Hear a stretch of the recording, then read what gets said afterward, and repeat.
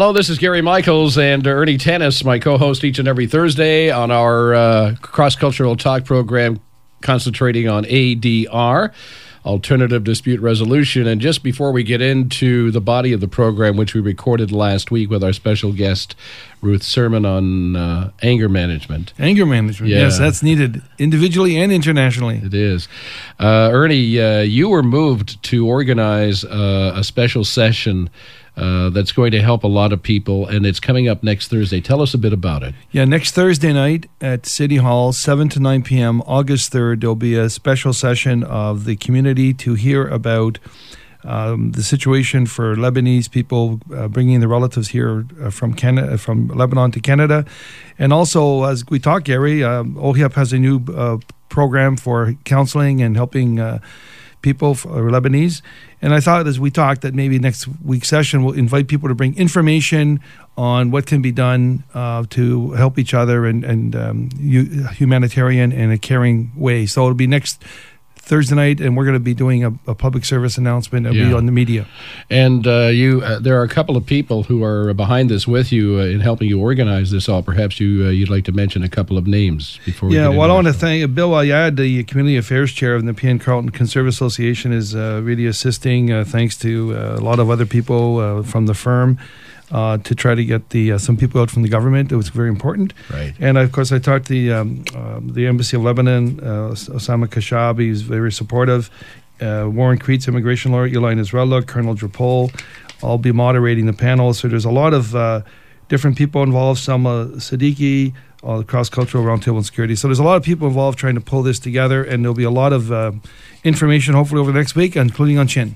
Next Thursday night, Ottawa City Hall gets underway at 7 p.m. 7 p.m., and you'll hear more about it here on Chin in Ottawa.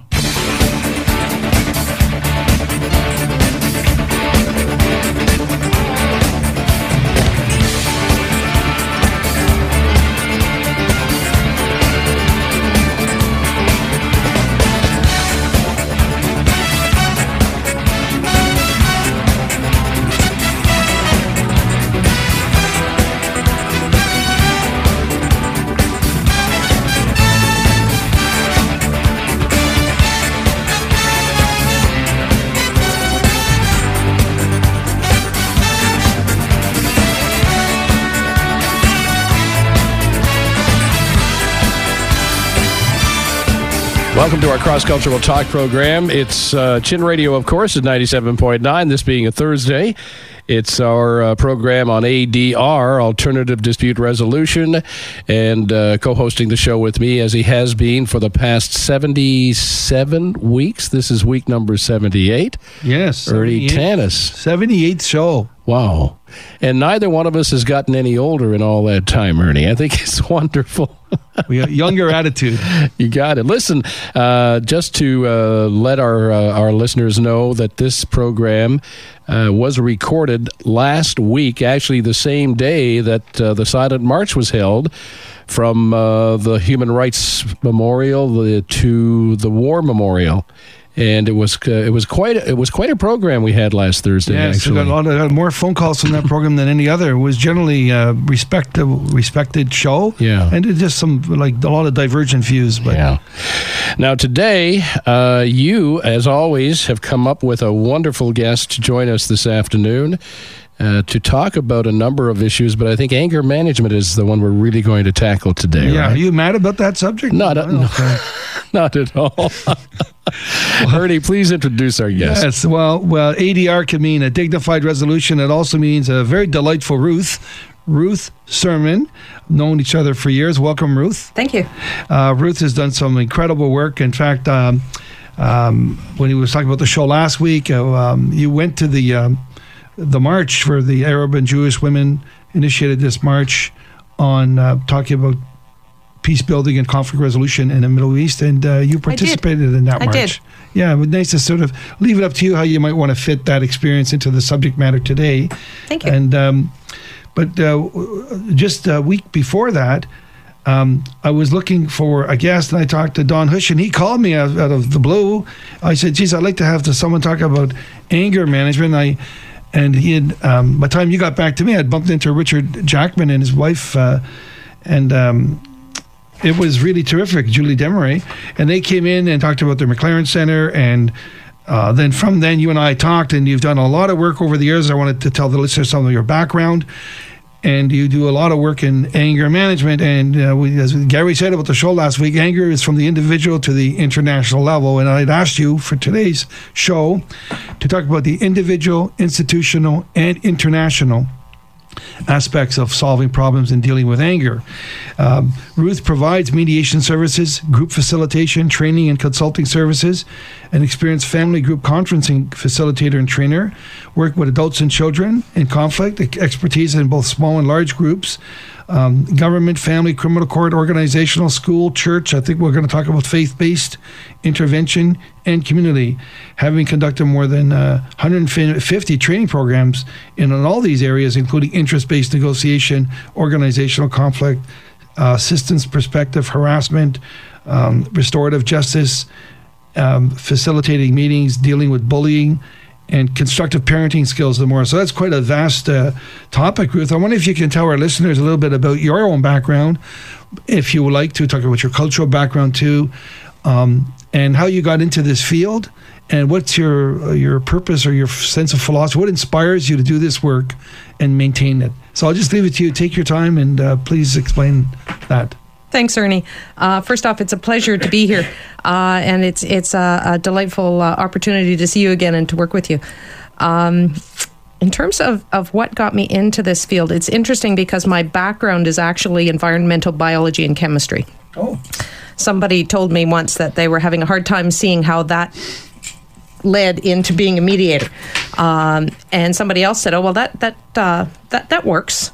Because I had explained that I used to work in wildlife toxicology, so I worked with toxic chemicals in pesticide levels and various things like that. And one of the students on a course said, "Oh, so you used to work with toxic chemicals, and now you work with toxic organizations." Yes. I thought it was an interesting connection, and it was one that I personally had never made up until that point. My general response to how did I get into this field is that I have 4 kids. And as a parent of 4 kids, and particularly as a single parent of 4 kids, there's no shortage of opportunities to practice conflict management. And that is essentially how I transitioned from the science field into the conflict management and mediation field. I was desperately trying to figure out how to manage 4 kids and ended up taking a parenting course, which was all about conflict management. And as they say, it all fell into place from that. And I discovered a career that I have absolutely fallen in love with. And I feel very, very honored to actually get paid to do something that I love to do. So in that sense, that's kind of how I got here. I find the science background has a really interesting, it brings an interesting dynamic to the conflict management field, in that as in biology, we work from a systems perspective. We look at ecosystems, we look at nutritional systems, we look at biological systems and how they function. And now I work in an area where I work a lot with organizations, and I very much work from a systems perspective in that sense. Well, how many years have you been in the field? I'm not trying to get your age, but I just want to know. I'm still 29, Ernie, just like you. I just changed currency. I was 29 American for a very, very long time, but the exchange rate is no longer particularly. It's no longer a good fix. So I've switched. I'm now 29 euros. So there you go. From Fahrenheit to Celsius, right? Absolutely. Well, Gary and I, we're married and we have children. Now we have grandchildren. They're so much fun. They say we should have had them first. Now, that's true. I've heard that. Well, Gary said that many times in the show since day one. I mean, when he started the idea of the show, I couldn't believe we're still doing it. But we talk about every day in our own families, in our own communities. We're always faced with this issue of conflict, and we don't get a lot of airtime sort of to deal with it. And well, interestingly, and Ruth, you met like 4 children. I mean, there's a challenge right there. And then being a single parent, like you're taking this all on yourself, basically, aren't you? When you have with a little help. Okay, but I mean, what are the ages? Right now, my kids are 26, 24, 21, and 18. Wow, and they're still kids, right? Absolutely. They'll always be kids. They'll always be my kids, but they're very much incredibly interesting and fun young adults, and I have an immense amount of respect for my kids. That's wonderful. And a lot of fun with them. Well, they say for some situations, bringing up a teenager is like a pot of gold at the end of a nightmare, but it all pays off at the Where end. the heck do you get all these I don't lines, know. Somebody man? said I should write Lebanese fortune cookies. I don't know, but Well, it's interesting. My grandmother had for those people who know me, they know that my grandmother was a very, very important part of my life. She was a matriarch in every sense of the word, but she was also an elder in every sense of the word. And she had an incredible collection of kind of pithy one-liners and comments, and she actually got me started collecting them many, many years ago. But she said to me once, you can either cry over your children when they're young, when they're babies, or you can cry over your children when they're young, or you can cry over your children when they're teenagers, or you can cry over your children when they're adults. But at some point in your life, you will cry over your children. And I found that to be very, very true. And I think in a lot of contexts, it doesn't much matter where the conflict erupts. At some point in our lives, we're going to have to deal with difficult conflict situations, whether it's within our family, whether it's within our community, whether it's within our faith community, whether it's in our world. We're going to have to deal with difficult conflict situations. And certainly when we look at the global situation today, there's no doubt that we have some very serious situations that we're struggling to figure out what to do with. And that ties into me thinking that the other connection with your chemistry background is a phrase that I've always loved, is dealing with these things is like, and I'm not very good at my science, so tell me if I have this right, but in a homogeneous substance, like water, each particle reflects the whole. And if each particle does reflect the whole, whether we're on an individual or institutional, when I say institutional, I mean whether it's a family institution or a corporate or government or a nation or in the world, we're dealing with the same thing on a global scale. And you had some thoughts about, which I found interesting, because I got two more phrases from you today. I hope they come out during the show. But when we talk about that scale, that kind of thinking, because at the March, we're talking about the Middle East situation. There's many other conflicts everywhere in the world, and we hear about violence every day in our local communities and our neighborhoods everywhere. If you step back and look at it all, Ruth, how do you see that big picture? You had some an interesting metaphor you used about a dance floor, which I had never heard before. I really liked that. Well, it was interesting. Over the last, I guess I've been in the mediation field now since the early 90s, or in the conflict management field, not specifically mediation, but the conflict management field since the early 90s. And I do a tremendous amount of training now. And I find it's difficult sometimes to find a metaphor or an analogy that works for people. And this concept of the dance floor and a dance, that conflict is a dance, seems to work. It seems to resonate with people. It certainly resonated with me when I first came up with it and heard it and integrated it. It's the idea that when we're talking about human relationships, there is no such thing as a snapshot that accurately depicts what the relationship is like. I can take a picture of what's going on between two individuals, but the second I've finished clicking the shutter, the picture doesn't apply anymore because it's changed. And Peter Fryer has done a tremendous amount of work in this area. He calls human beings complex adaptive systems. We are integrated beings that are a whole lot of systems nested within each other. We have our circulatory system, our nervous system, our sensory system, all of those all integrated into who we are as human beings and as individuals.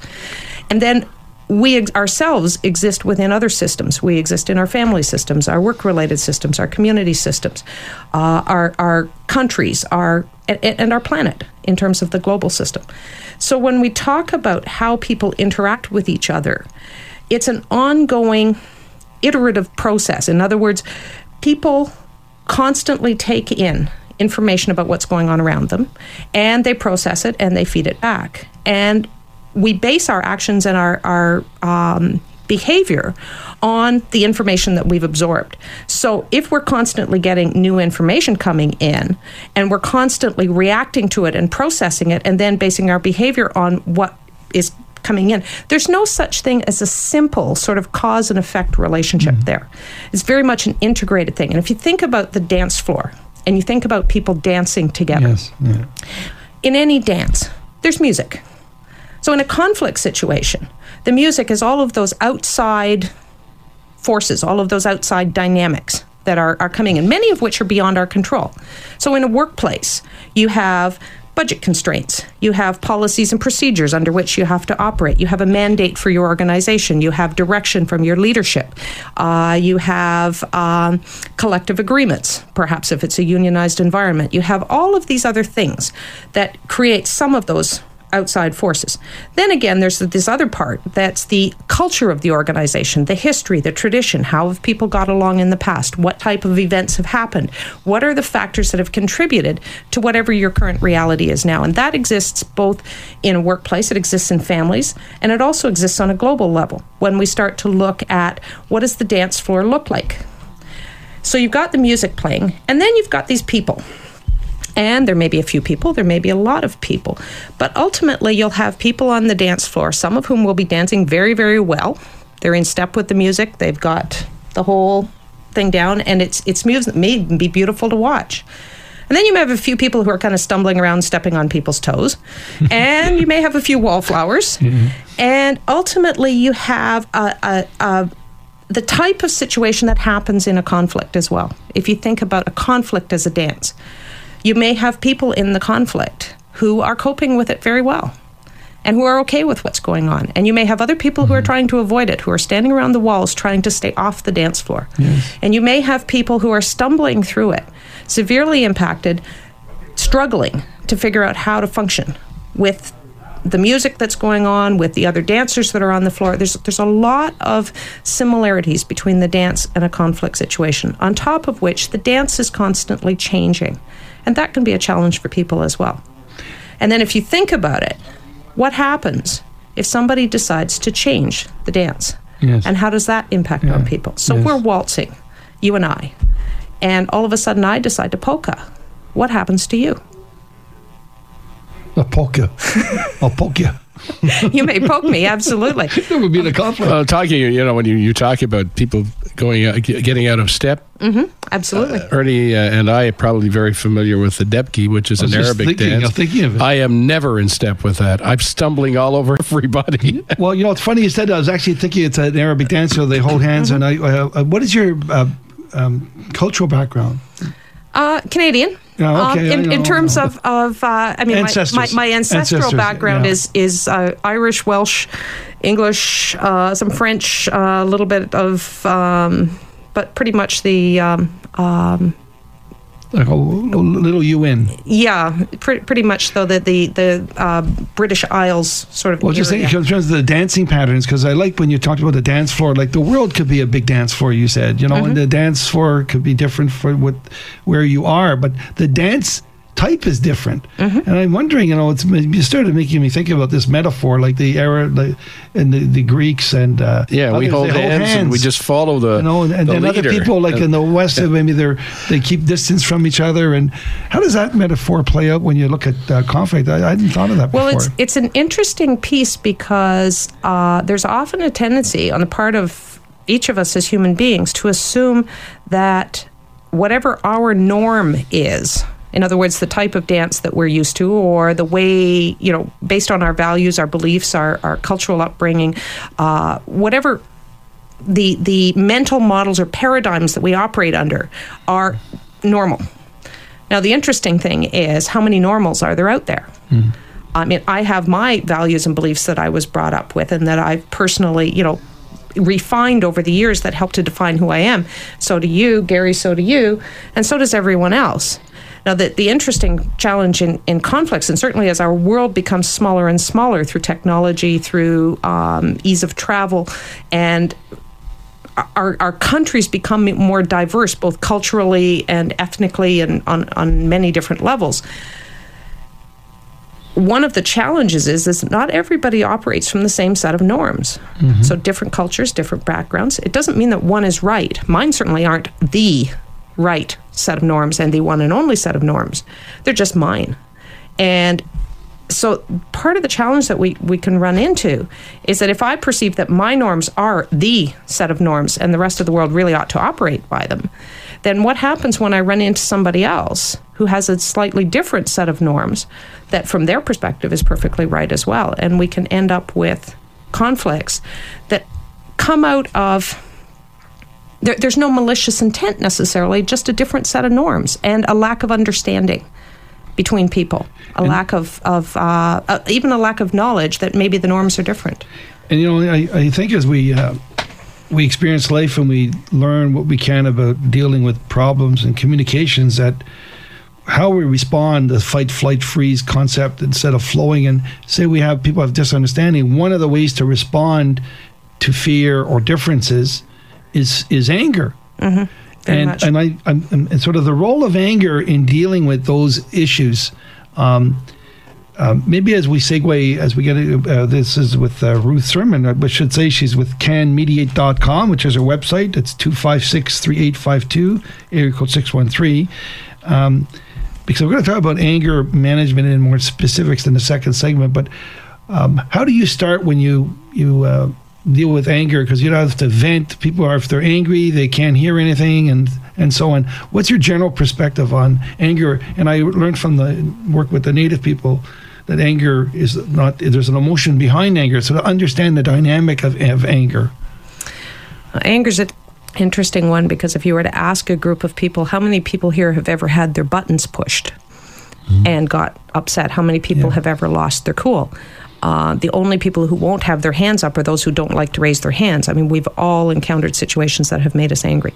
Some people get angry very easily and very quickly. It's kind of the volcanic short fuse type of anger. Other people are the copers. They just absorb whatever it is that's happening, and they take it in, and they often internalize it and hold it, and it can fester and brew there for a long time. It's kind of like the old business where you take the pop bottle and you put your thumb over the top and you start to shake it, and the pressure starts to build. And so when you meet somebody who's more of a coper and less likely to react initially, if they recognize that the pressure's building as things continue to happen, as they continue to experience things that are upsetting to them, then they have the opportunity to make decisions about how they're going to deal with the situation. A person with a short fuse just has a tendency to blow, and we've all encountered situations where somebody's lost it and started to yell or whatever they tend to do. Certainly, if you're the person who's lost their cool, if you think about what happens afterwards, well, first off, when it happens, how does it feel to lose your cool? You'll hear people say things like, well, it's very tiring. There's a lot of energy that goes into getting angry. True. Other people will say, well, it actually felt good. I felt like it cleared the air. I felt like I said things that needed to be said. Yeah. And other people will say, well, yeah, but I also said things that I shouldn't have said. Because when we lose our cool and we start to vent, we're not necessarily processing what we want to say as effectively as we might. And so sometimes there's a certain level of damage control required at the when it's all over. We can say things that hurt people. We can say things that we would never normally say, or say things in ways that we would never normally say. When somebody has a different style of dealing with anger and they tend to internalize it, everybody has limits. And, you hear expressions about people going postal. You hear expressions about the straw that broke the camel's back, and somebody's lost it down the road. And oftentimes when that person who's been coping for a long time, and let's face it, we actually in our workplaces today selectively look for people who are copers. Read the competition posters. We're looking for someone who is able to deal effectively with situations of crisis. We're looking for people who can make solid decisions under stress. We're looking for people who can work effectively with a wide variety of personality types. Yes. We're looking for people who are copers. But the problem is that copers are also under pressure as things push buttons for them. And so as a result, when they finally hit that limit, think what happens. It's often very explosive because you've got that pop bottle syndrome that's gone on. So the challenge then, when people get angry, is that we tend to react. And we're not necessarily thinking things through in the same way that we would be. We're also maybe losing our perspective a little bit in terms of understanding where other people are coming from. Anger tends to be very personal. I'm mad, therefore I'm going to vent. I'm going to take action to solve this problem. And constructive anger is not necessarily a bad thing. Mm-hmm. There are many times when we need people to address situations that need to be addressed. And in order to do that, people have to reach a certain point of saying, enough, this can't go on. Where we run into problems is when anger becomes destructive. Mm-hmm. And where it starts to create a dynamic where the people who are on the receiving end of it get hurt. So it's interesting. I read a book many years ago written by Adele Faber and Elaine Maslish called How to Talk So Your Kids Will Listen, How to Listen So Your Kids Will Talk. Mm-hmm. And they talk in that book about anger without insult, the ability to accept feelings without accepting actions. It's probably one of the best books on interpersonal relationships that I've ever come across because it... First off, it's written by two moms, and I think there's a lot of reality in the world that we can find in families and parents and kids. So for me, it was a book that resonated. It was one of the first experiences that I had with this whole issue of conflict management. But this idea of anger without insult, how do we express our frustrations without creating harm for the people who are on the receiving end of it? It's part of the challenge that we run into because we do get our buttons pushed. There are things that trigger angry responses, and we can do tremendous harm if our anger is expressed in ways that is destructive and problematic. And it's interesting, as human beings, we judge ourselves by our intentions, and we judge other people by the impact their behavior has on us.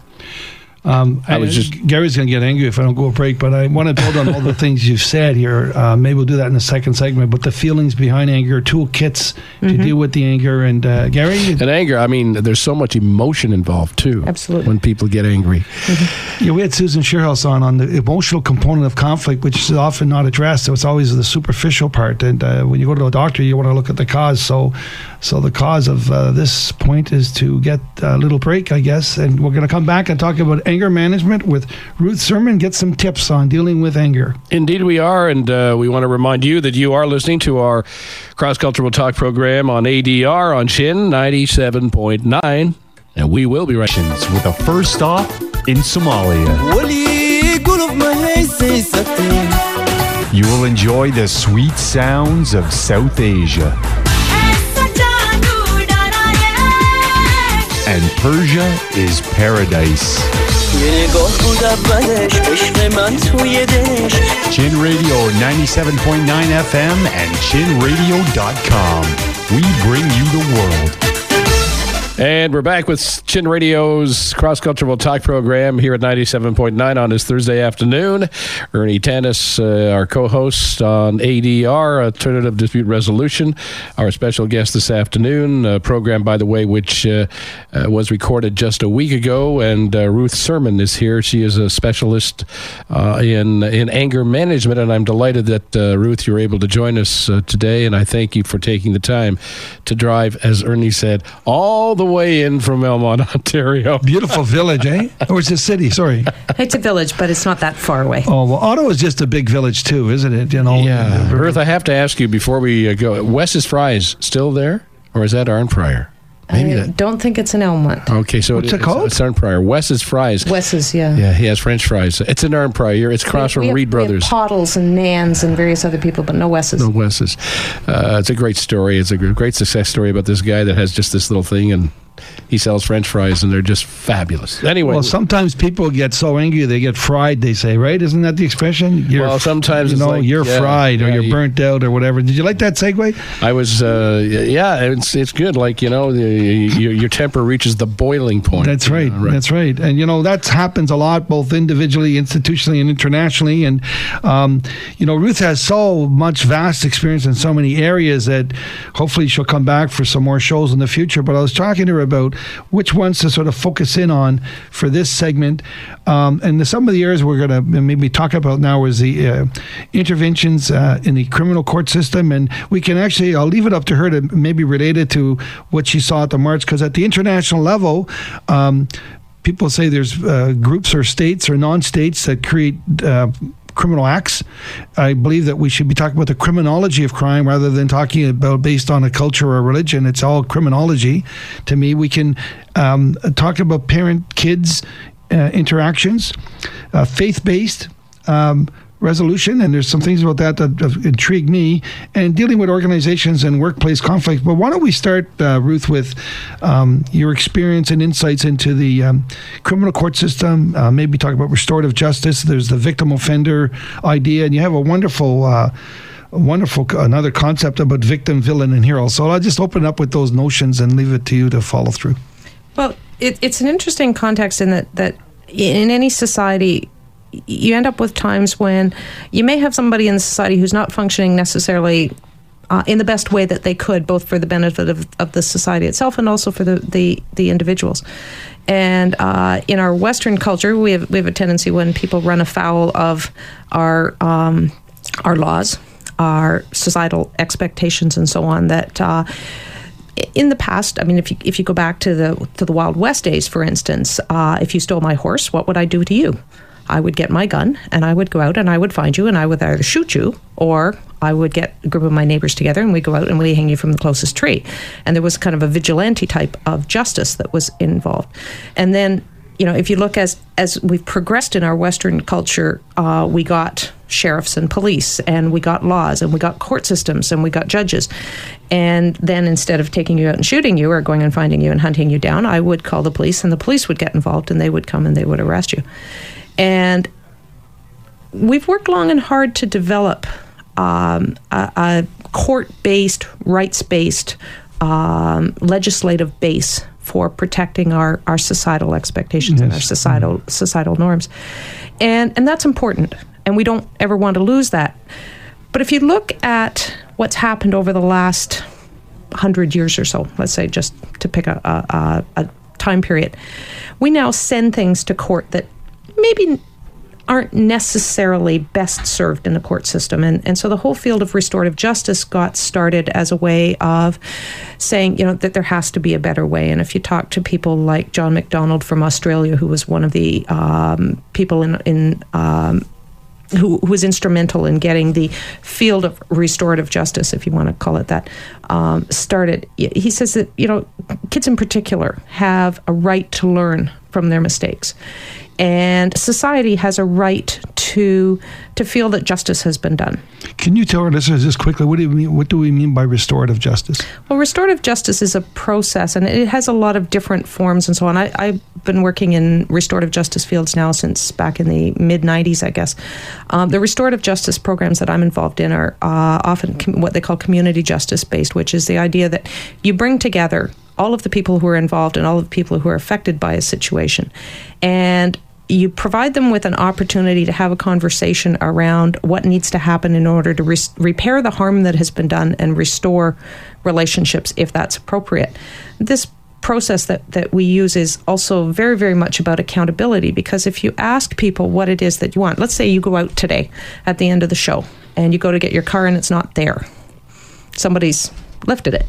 And so you're now standing on the street corner or in the parking lot trying to figure out how you're going to get home. Well, according to our laws, this is a crime against the crown, the queen, not against you. And so we have crown attorneys who prosecute on behalf of the queen. Well, I don't know about you. Not that I have anything against the queen in any way, but the queen has never sent me a check to help pay for my car. And I rarely drive the queen to work. So part of the challenge around the criminal court system is that the person who has actually been harmed by this situation really doesn't have a place in the system. And that's working. They're working to change that. We now have victim impact statements. We now have victim support services and so on, which didn't used to be there. Diversion programs, young offenders, native stuff, all that, right? Absolutely. One of the things that we often, though, say that we're looking for in terms of a criminal court system is that we want justice to be done. We want to know this person has learned from their mistakes. We want to feel that the situation has been dealt with effectively. We want a timely resolution, and we want something that makes sense to have happened. There's a lot of frustration sometimes with the sentences that come down. And do people actually learn from getting 6 months probation and or from being incarcerated? That's questionable. If you look at recidivism rates. So the people returning to criminal acts is very high. And reoffend. Yes. So the process that we use brings together people. And if you think about it, this is accountability to a much higher degree and a very different type of accountability than the court system. For instance, if I arrest, or you've been arrested for stealing a car, you now have to be willing, A, to acknowledge that you did or that you were involved in the situation. So there's nothing about pleading not guilty, or there's also nothing about getting off on technicalities. That's not part of it. This is the process about accountability. And in addition to that, you also need to be willing, as the accused, to sit down and listen to what all the people who come to this circle are going to have to say. And that's a tough thing to do if you think about it. I remember my mother marching me down the street when I was about 11 years old, after I'd stolen a chocolate bar from Scott's General Store in Pakenham. And my mother marching me down the hill to go and give the half-eaten chocolate bar back to Bob Scott, who was the store owner. And that was a lot of years ago. And yet I still remember the challenge of being put in that position and having to go and own up to what I've done. I want to pick up on that, and thank God for the statute of limitations. With that confession, you can't get charged. But I wanted to ask you to address your idea that the difference between accountability and blame. And you said something reminding me of Jolene Adams, who was the director of the Mediation Center of Akwesasne, explained to some police and corrections officials, if you think jails is going to make a big difference to the young Native people that are in the prisons, that's not where it is. The accountability of the community and the next generation is where there's going to be true change. So, you made me think of that. And I'm wondering if within this, you can talk about your victim, villain, hero thing. It's really, really great. We talk about Robin Hood and Sheriff Nottingham. So I'll sort of throw that out to you to try to put it together. And bring it all together in a matter of minutes. The interesting piece of one of the judges up in the Yukon, Judge Barry Stewart, who's worked a lot in this, made a comment to me once, and that was that one look of disdain from someone we care about is more effective at changing behavior than the longest lecture by anyone in a position of authority. And it's one of the things about accountability that we find. It's when your favorite hockey coach, who's part of the circle, looks at you and says, "I can't believe you did that," or your younger brother goes, "Didn't you know you weren't supposed to steal things?"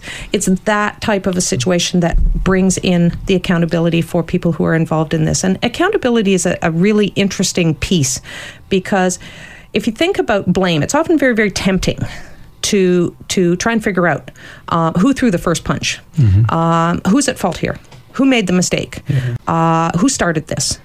And the challenge is that blame is a backward-looking historical dynamic.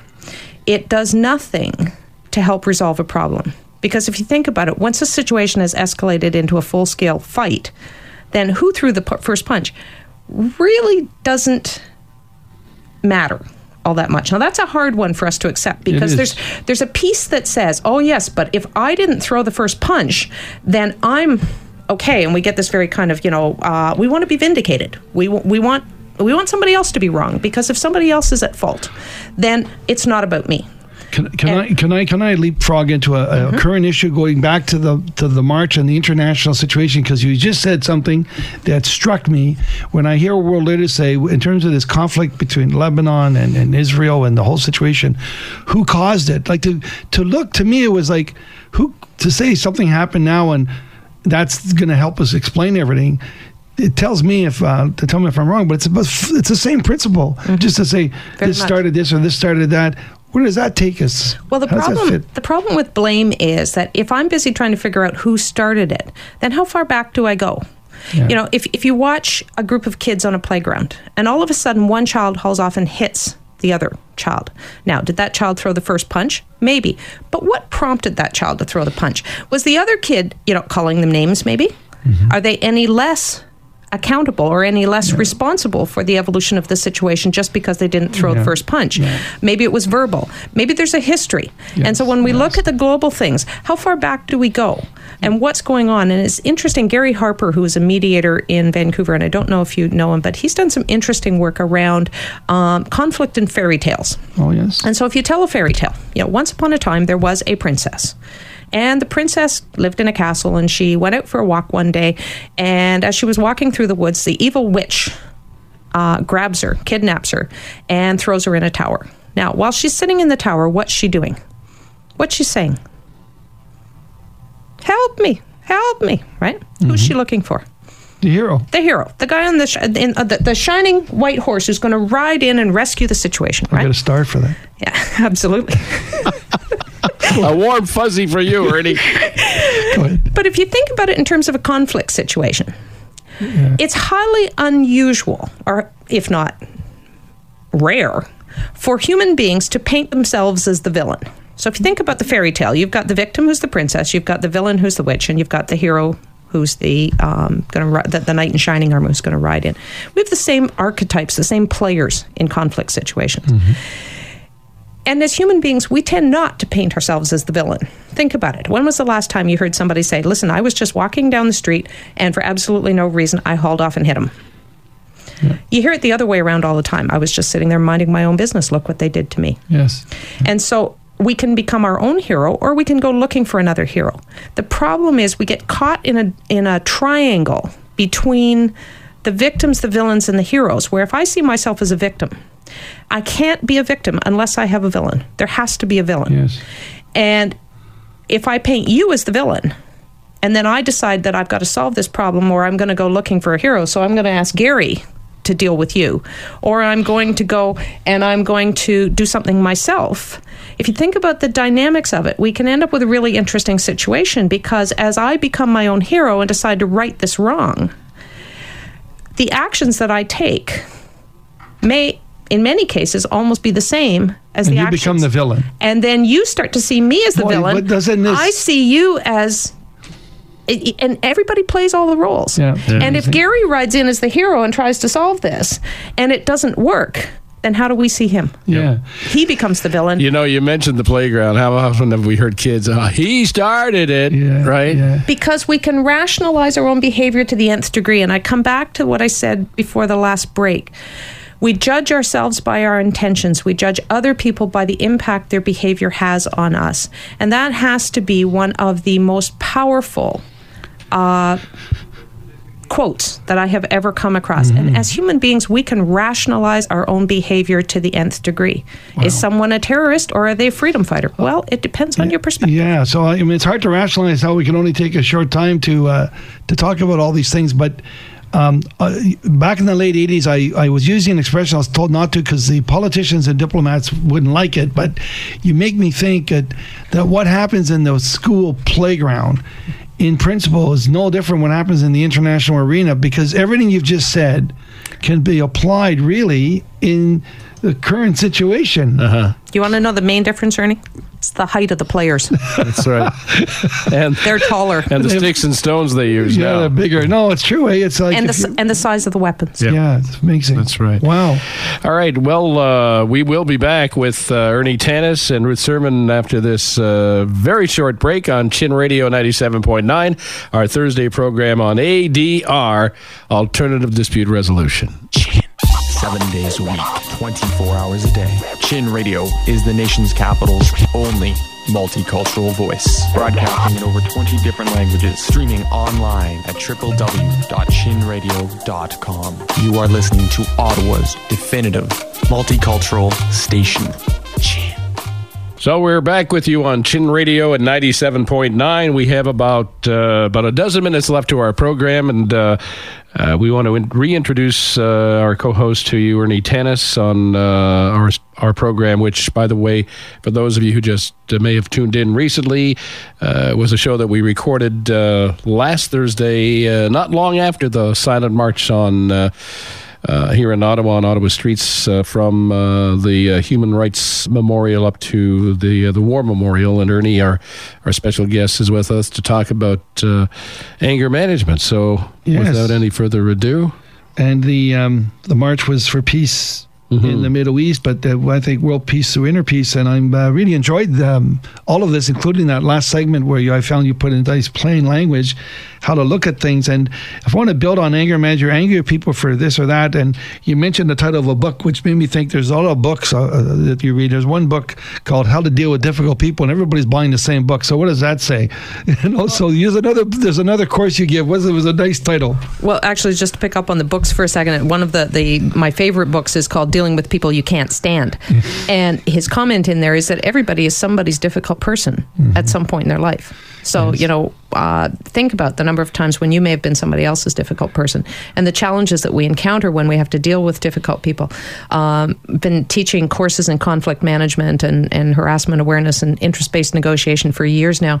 And I finally started to put together a course that we've been having a tremendous amount of fun with called I'm Okay, It's Everybody Else Who Needs Help.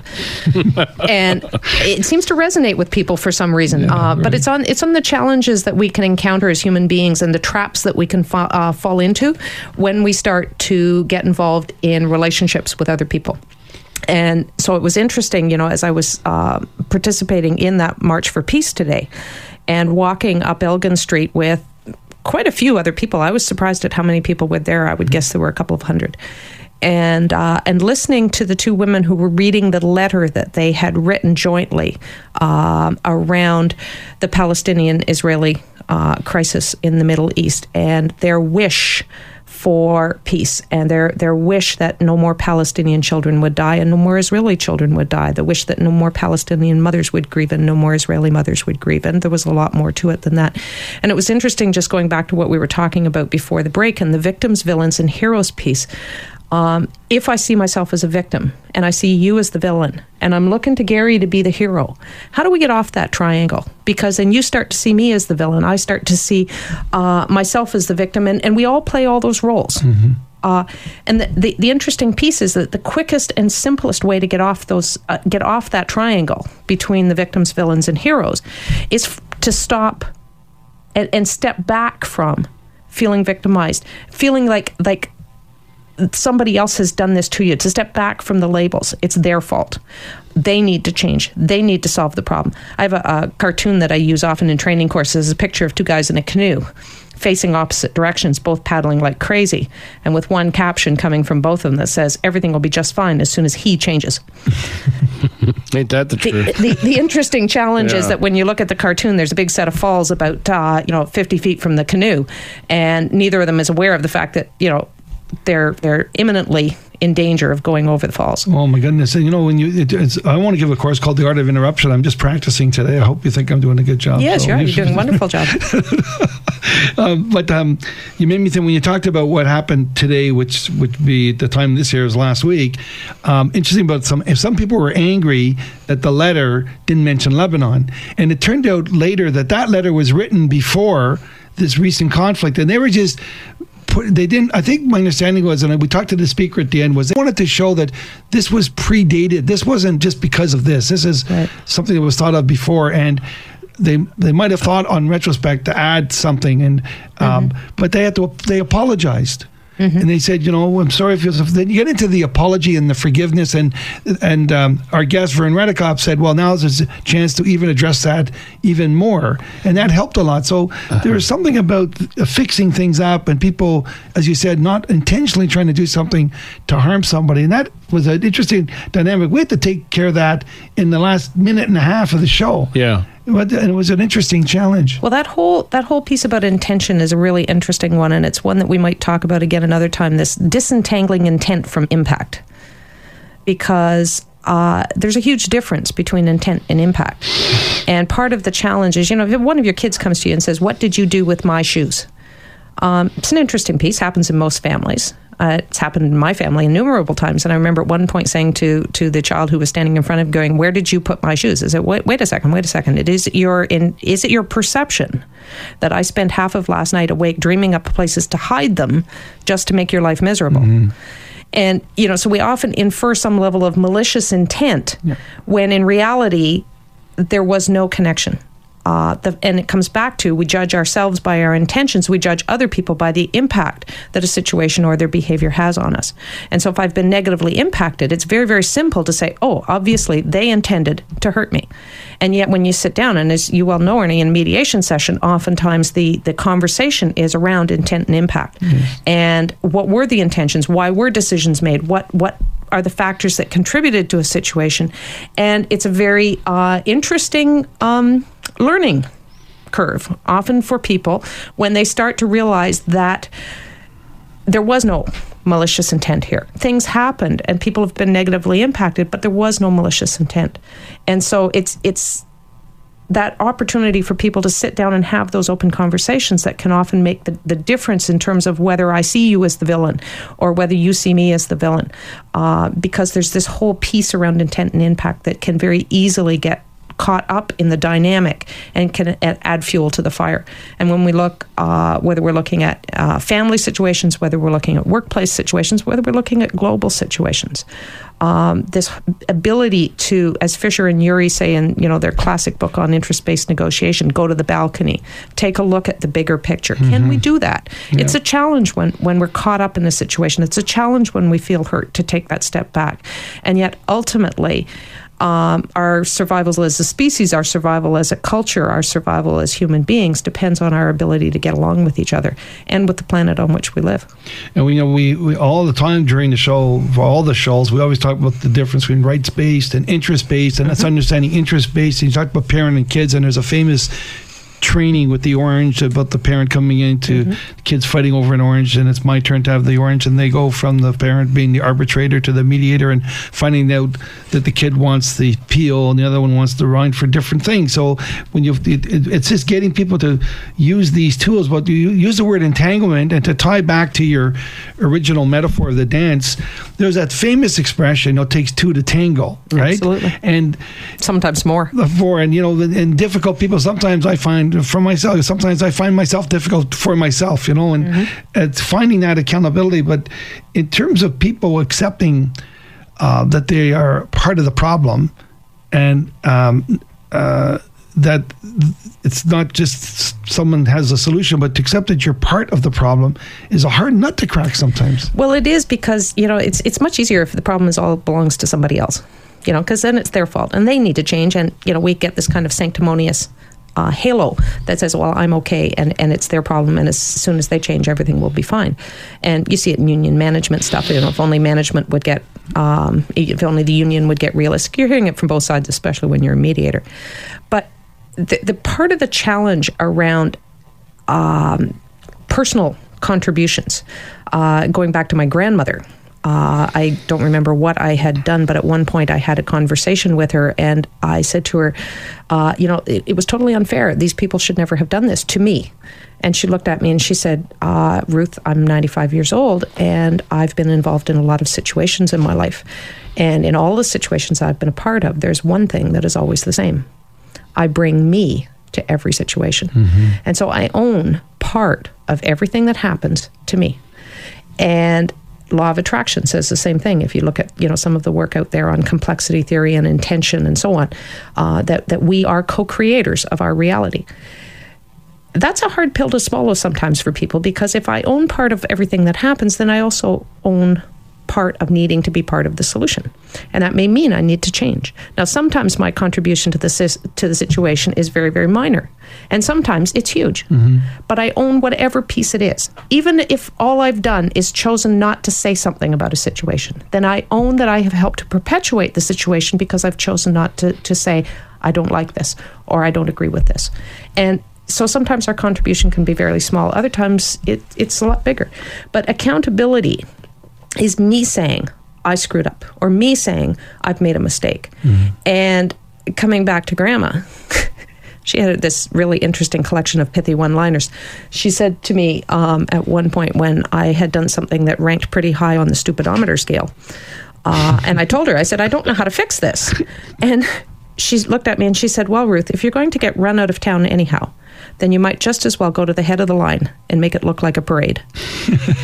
And it took me a long time to figure out that what she was talking about was the accountability piece. That if you make a mistake, if something is wrong and you've contributed to it, the best thing one can do is walk in and say, something, folks, I've made a mistake. And that is, you don't hear that enough. We don't. We don't have enough time to carry. You are going to have to come back. We got a couple of minutes left. I wanted you to talk about one thing more, but I know my daughter always asks, life's not fair. If you could start with that understanding, then you're not as frustrated. But I'm always interested in conflict prevention. I think of the canary in the mine shaft. They used to put the canary in because people can't smell the dangers coming. And as we talked, there's fire prevention. We all know about avoiding stuff. And conflict prevention doesn't get enough of funding or attention or resources, but it's getting more airtime and more education. We just have a little bit time left. What can you talk about watching out for something. You had a beautiful diagram thing that Bill Urey did, that human beings wait to the end before they really pay attention to what caused it. We tend as human beings not to deal with situations until they reach crisis mode. We hit what I would call a pain point, where we can't stand what's going on any longer. Yeah. And now we have to take action. And now we have to get things resolved. And now we've got to get everything done. And people will say, well, we need to prevent this from happening again in the future. And true enough, oftentimes there are very solid prevention strategies that we need to put in place. The challenge is that if we're in crisis mode, then first thing that we need to do is deal with the crisis. Mm-hmm. And that may mean anything from containing it to doing damage control, but essentially to buy time, to bring ourselves back down from crisis mode to a point where we can start to resolve things. And then once we've got the initial crisis resolved, then what can we bring into place in terms of preventing? It's difficult to bring prevention strategies into a crisis because they won't work. Mm-hmm. At that point, it's not prevention that we need, it's crisis management. But it's very important. With the prevention piece in the background all the time saying, as human beings, hopefully we're going to wise up, we're going to get smarter, and we're going to start to say, we need to prevent these situations from escalating in the first place.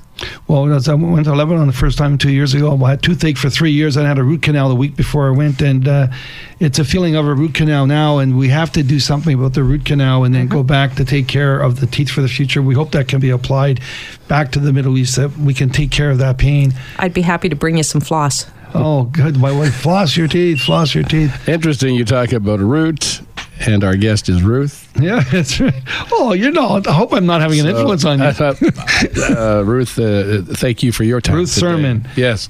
CanMediate.com. Yeah, thank you for your time today. Back. And come on back. The door's always open. It's been an absolute pleasure, and I sincerely hope to get a chance to come back. It would be fun. That'd be great. Thank you. This is Chin 97.9.